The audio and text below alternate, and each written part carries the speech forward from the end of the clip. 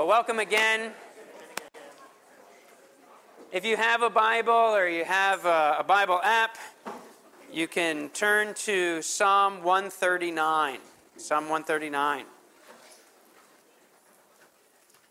We live in a day in which technology has us more connected, so to speak.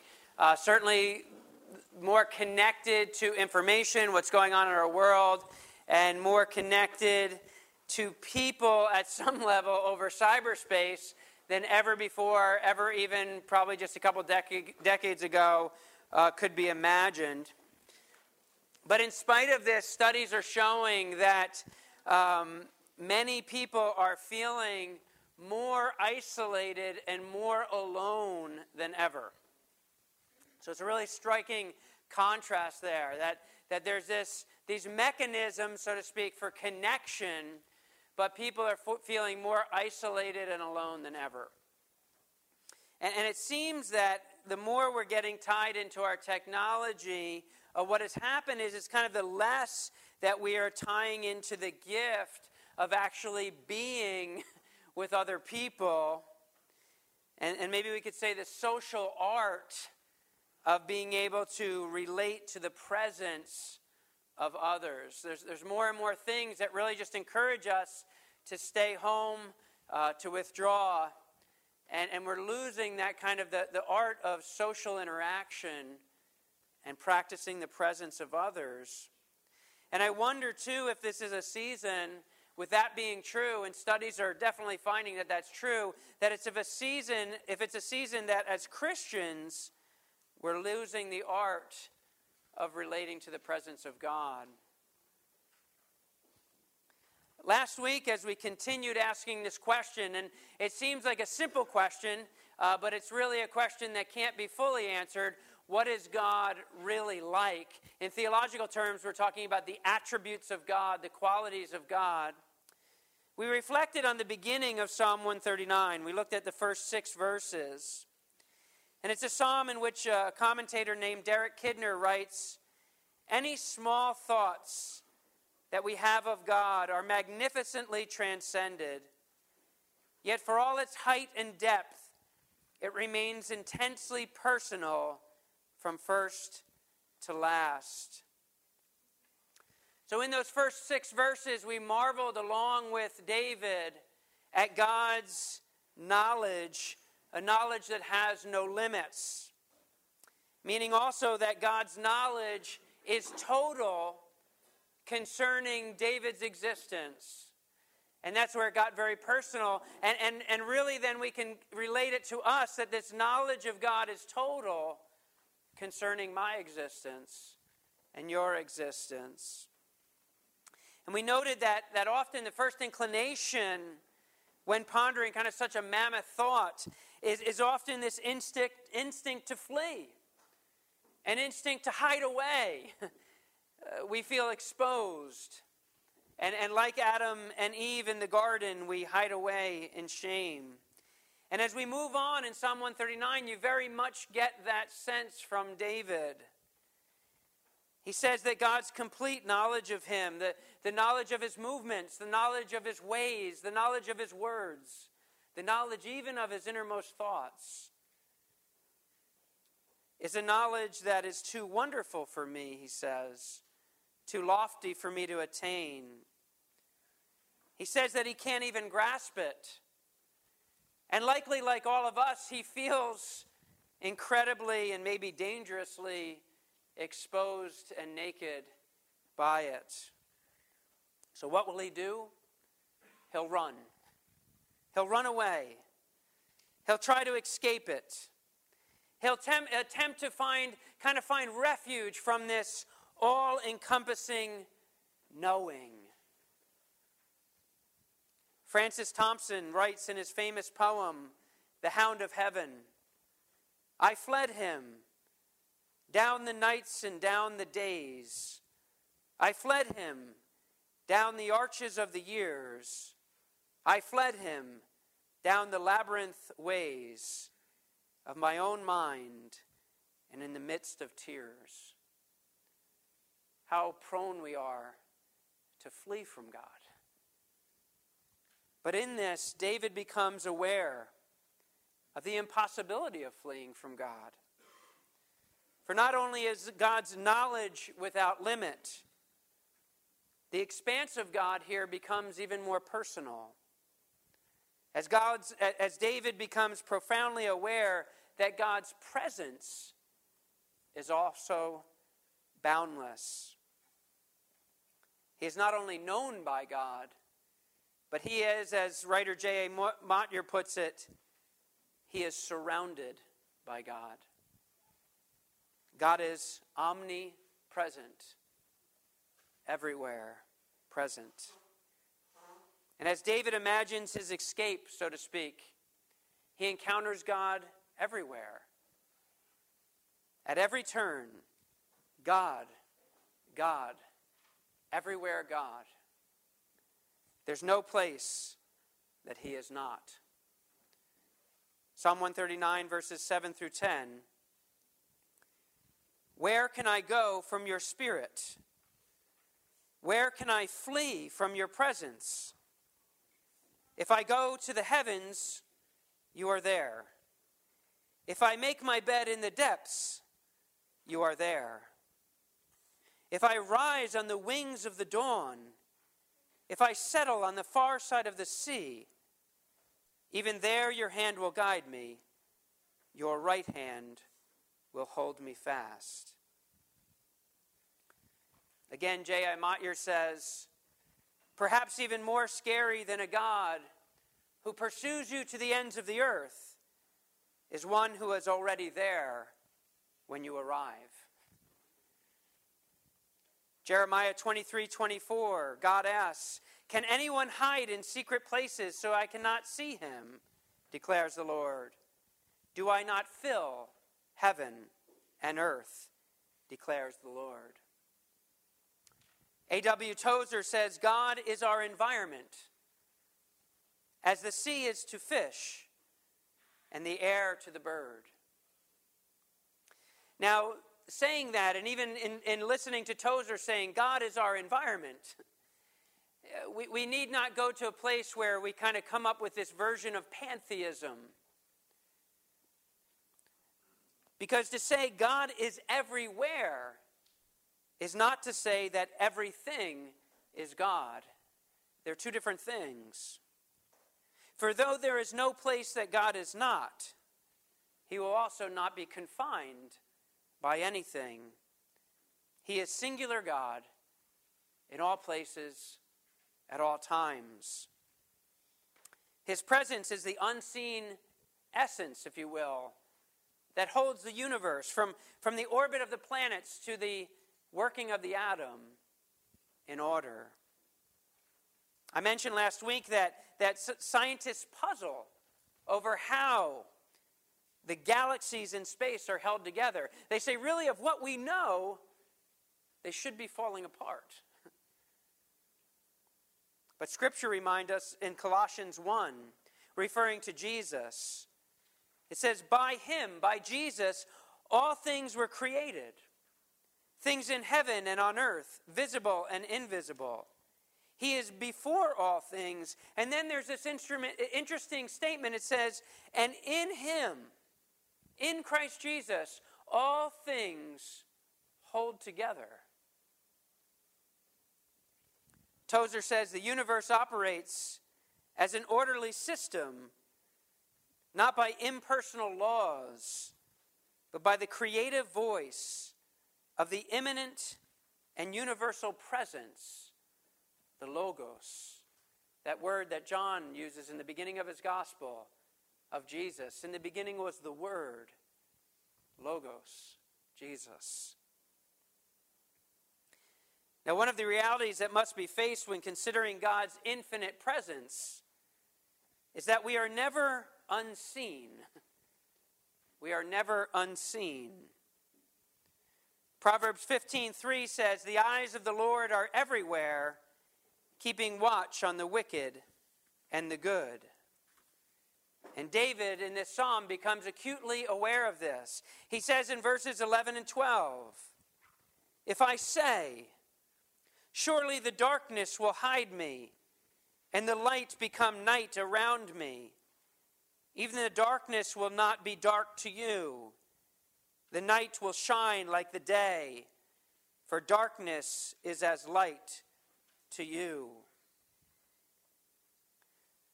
So David says that even the darkness isn't a cover for him. It's not an escape. It's not only that God doesn't see dimly, for it's everything to him. Even the darkest darkness is exposed as the light of day to him, but he is there. Whatever you and I do, by day or by night, whether it be in public or whether it be in secret, we do in God's presence. And we do this seen by God. And again, the striking effect here is that we're not just seen by God, a God that is aloof and far off, but a God that is immanent, a God that is near. His watchful eye and his presence surround me every moment. The few moments in life that feel very profound, and the multitude that seem mundane. He sees each small choice, each movement of the eye, each movement of thought. The awareness of his sight really should, and this is where we often, when we've walked with the Lord for some time, or maybe you've grown up in the church, you can become callous to this. The idea that the Lord is ever watchful and ever near should bring a great account to our lives, a great sense of accountability to our lives. And should also add, we can say, a magnitude of meaning to each seemingly ordinary moment that you never before would have dreamed possible. For in each moment, and each decision, and each thought, God is with you, there and aware. It's interesting, as we move through this Psalm 139, it's here that you sense this psalm begins to take a bit of a turn. David has perceived and in a sense been besieged by God's unlimited knowledge and surrounding presence. He likely feels as Isaiah trembling before the throne, where Isaiah cries out, "Woe is me, I am ruined." Or maybe like Peter when he pleads with Jesus, "Go away from me, Lord, I am a sinful man." Or like Paul when he says, "What a wretched man I am. Who will rescue me from this body of death?" But for Isaiah, there was the purifying coal. To Peter, in that moment where he cries out, "Go away from me, Lord, I'm a sinful man," Jesus replies, "Don't be afraid." For Paul, there is the full understanding that Jesus and Jesus alone is Savior and Lord. What a wretched man I am. Who will rescue me from this body of death? Thanks be to God, he says. He answers his own question. Thanks be to God through Christ Jesus, our Lord. David now begins to see that God, whom he tried in vain to flee, was lovingly there all along. Even in his mother's womb. Even before his mother's womb. Verses 13 through 18. For you created my inmost being. You knit me together in my mother's womb. I praise you because I am fearfully and wonderfully made. Your works are wonderful. I know that full well. My frame was not hidden from you when I was made in the secret place, when I was woven together in the depths of the earth. Your eyes saw my unformed body. All the days ordained for me were written in your book before one of them came to be. How precious to me, or it could be concerning me, how precious concerning me are your thoughts, O God. How vast is the sum of them. Were I to count them, they would outnumber the grains of sand. When I awake, I am still with you. It's striking that David is taken back at the wonder of the magnitude of God's thoughts concerning him. I realize sometimes it's been said, and rightly said, that our generation of Christian culture has become quite selfish, has become quite, as our larger culture has, me-focused. And it's right to, in many ways, push back against that. But it's also right to marvel at God's thoughts concerning me. We don't have to throw away the baby with the bathwater, so to speak. Here David marvels that from every intricate detail of his forming to the preordaining of each of his days, God has thought of him. And just the thoughts of him, and just the thoughts of you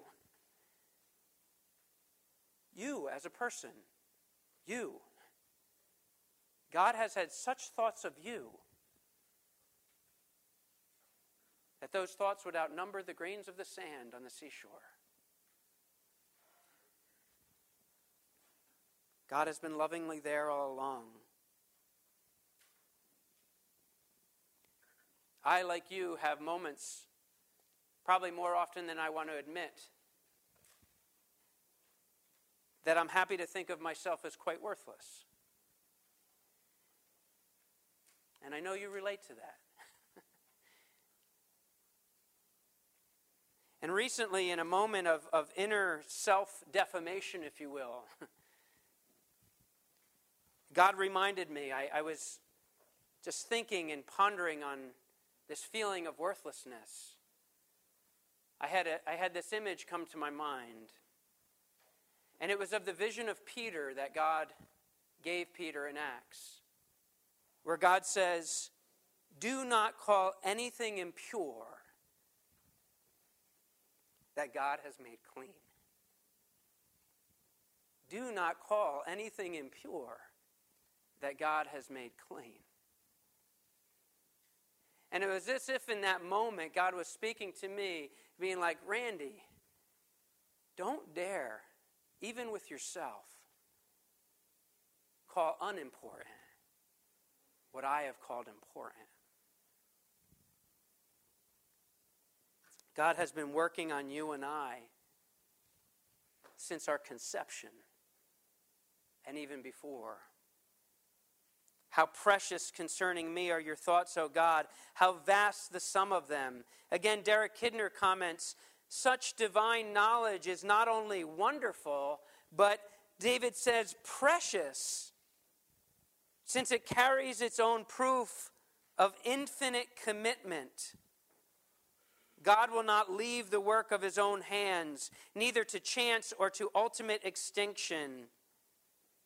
Kidner later writes, God not only sees the invisible and penetrates the inaccessible, but is operative there. He's working there. The author of every detail of my being.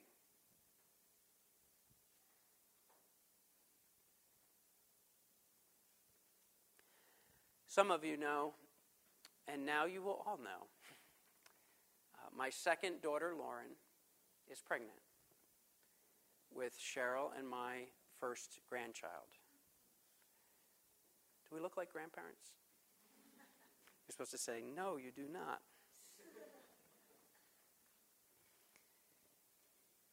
And that's been a journey already, but the thoughts of that, especially as I enter into this passage, that as my daughter is about 17, 18 weeks along in her pregnancy, that in these verses I hear of God's perfect knowledge and foreknowledge of that child.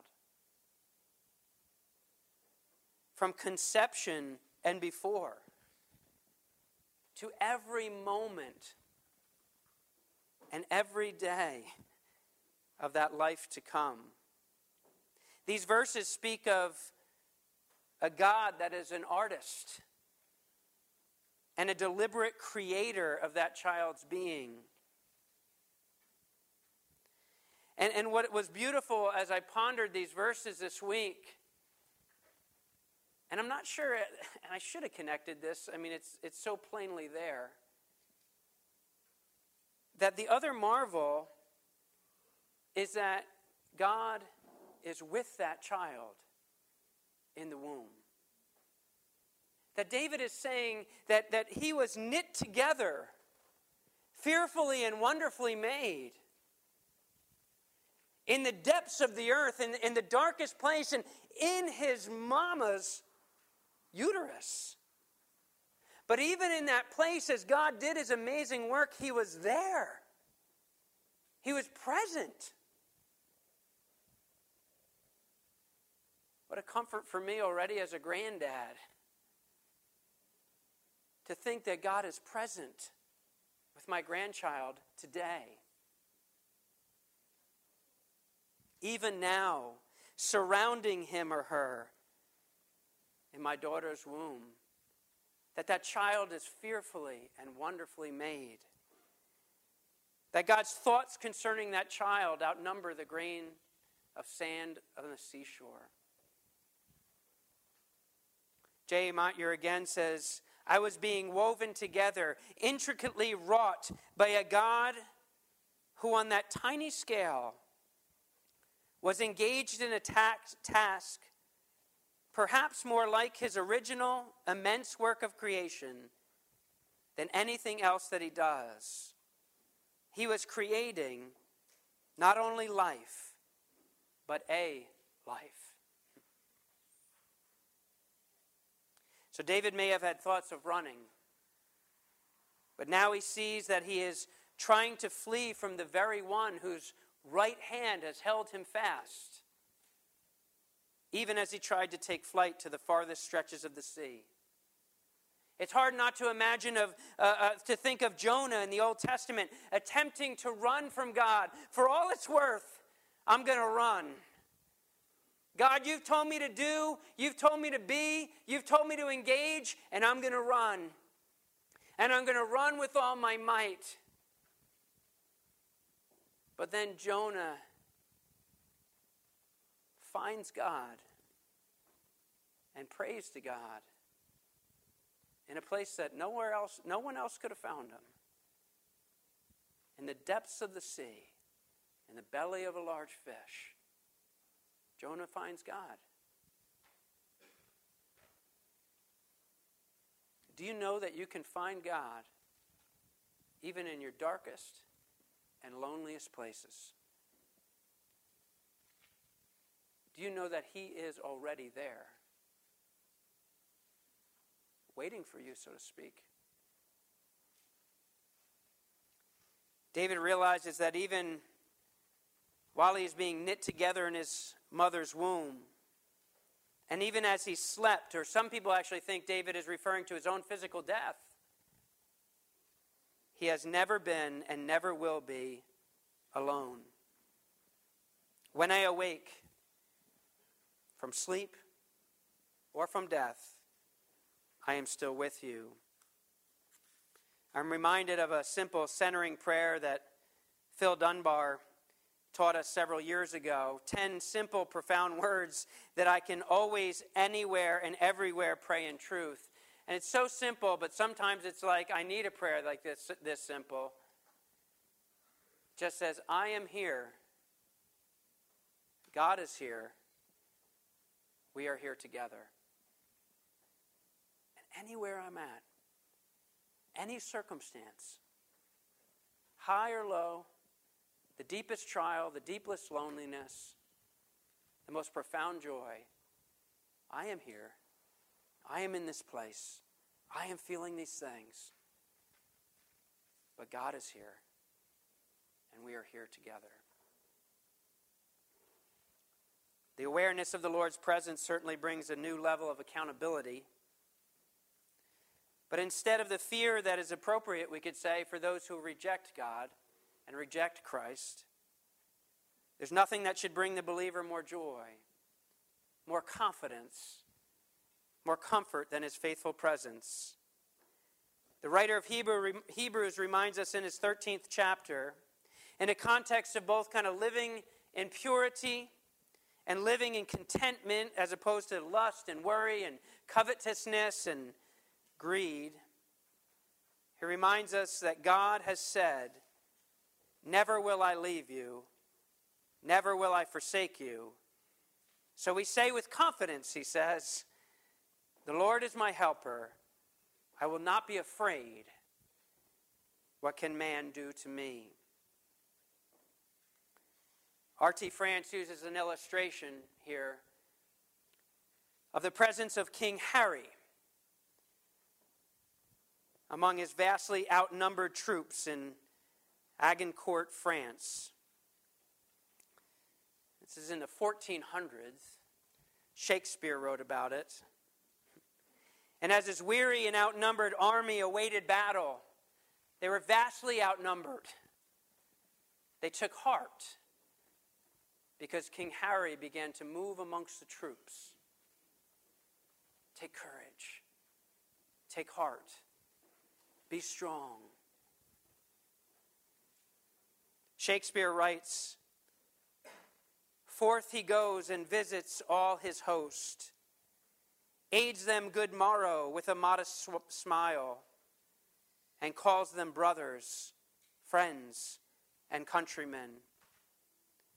With cheerful semblance and sweet majesty, that every wretch, pining and pale before, beholding him, plucks comfort from his looks." And I love this, that later the battle is won against all odds. And the idea is that the battle is won not so much by skill, but as much by, as Shakespeare later puts it, a little touch of Harry in the night.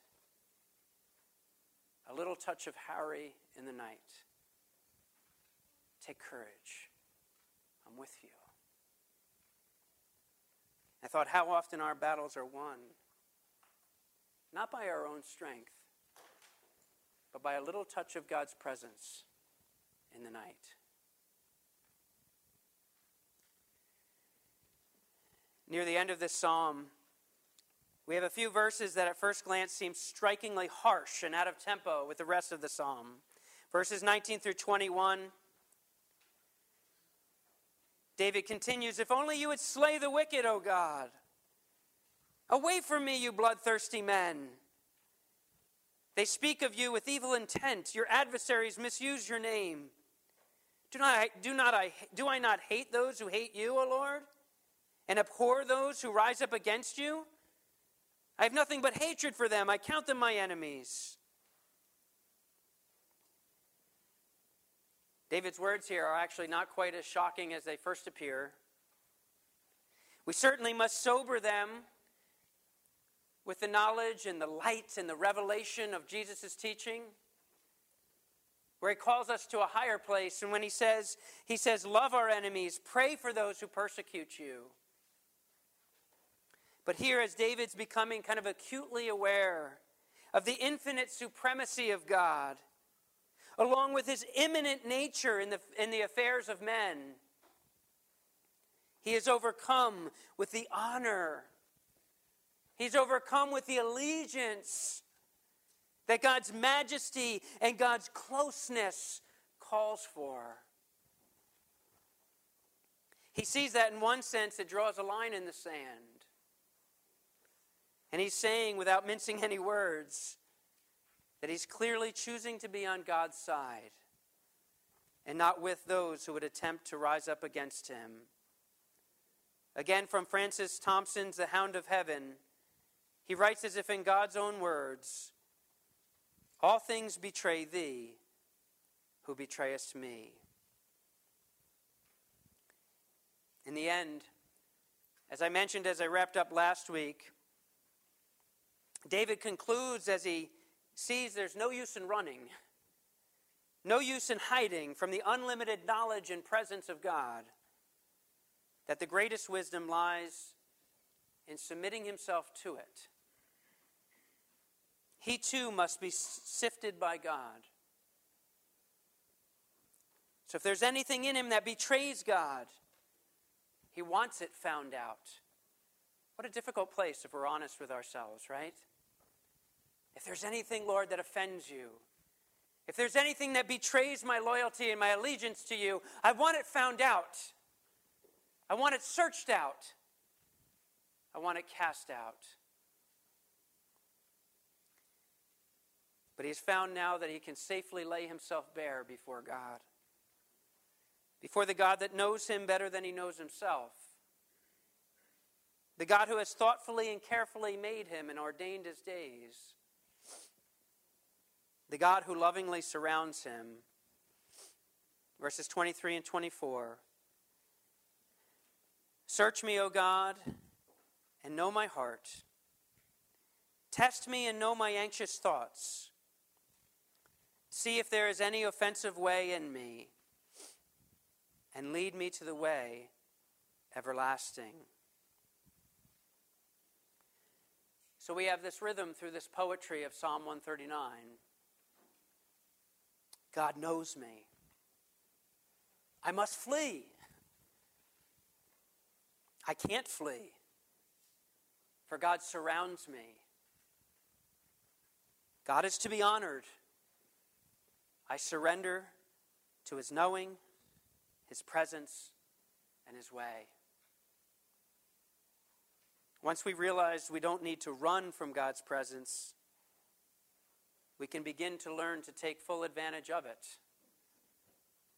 That he welcomes us to come to him.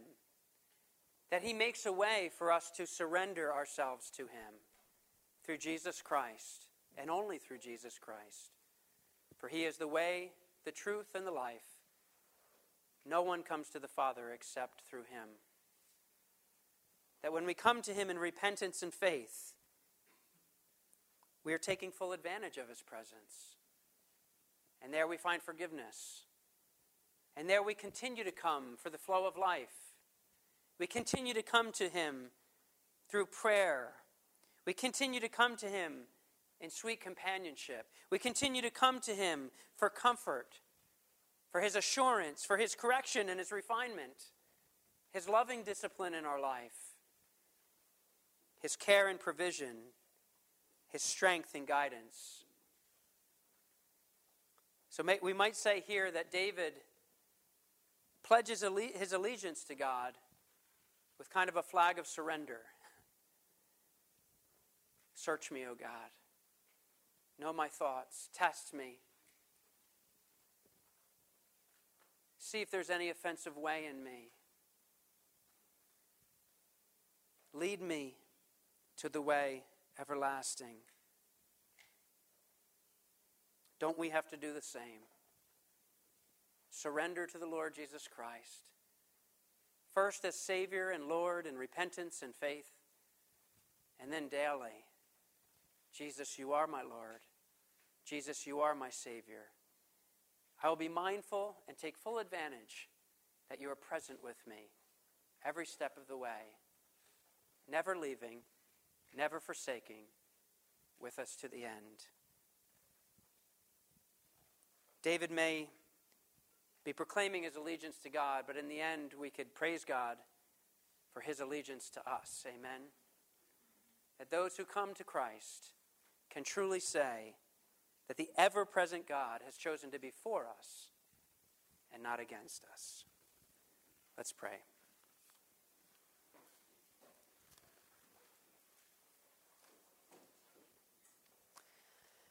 Father, I pray as we've just taken this time, just a half an hour together to reflect and dwell on these thoughts.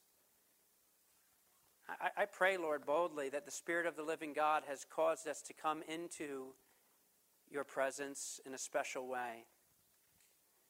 I pray, Lord God, for those who have heard something that have triggered something profoundly important that they needed to hear, that you not allow Satan to snatch that away. Maybe for some it's a need to come to faith, to recognize your presence, to stop trying to run the vainless pursuit of running. Maybe for others it was an encouragement that even in the depth of despair, even in the darkest place, you were there. Maybe for others it's the accountability that comes with knowing that you are watchful and near. I pray that you meet us where we're at, Lord God. I pray that we continue to get a larger and larger and larger vision of our God. Infinite, supreme, but yet imminent and near. We pray these things in Jesus' name. Amen. Amen.